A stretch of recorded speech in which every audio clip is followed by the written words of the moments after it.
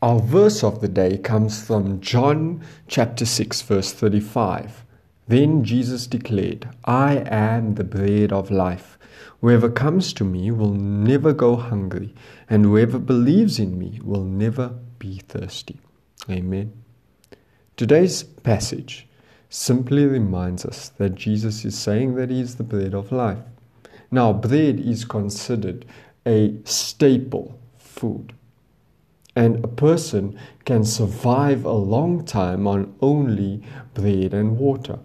So Jesus is saying that just as bread and water are essential, Jesus is essential to our lives. Remember when we were in lockdown and they were saying, you should only have the essentials, but then they closed down the church.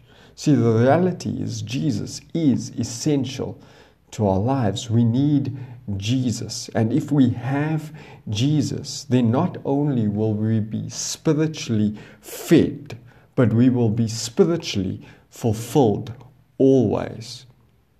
You see, when Jesus says that those who come to him will never hunger, and those who believe in him will never thirst, he's saying he satisfies our hunger and our thirst to be made righteous in the sight of God. We need to recognize today that what John 6:27 says is so true. We should not labor for food that perishes, but for the food that endures to eternal life, which the Son of Man gives to us. We need to recognize that we should not worry about other things, worldly things. We should not want worldly things. Instead, we should always want Jesus, because he will not just fulfill us for a day or two, but he will fulfill us forever.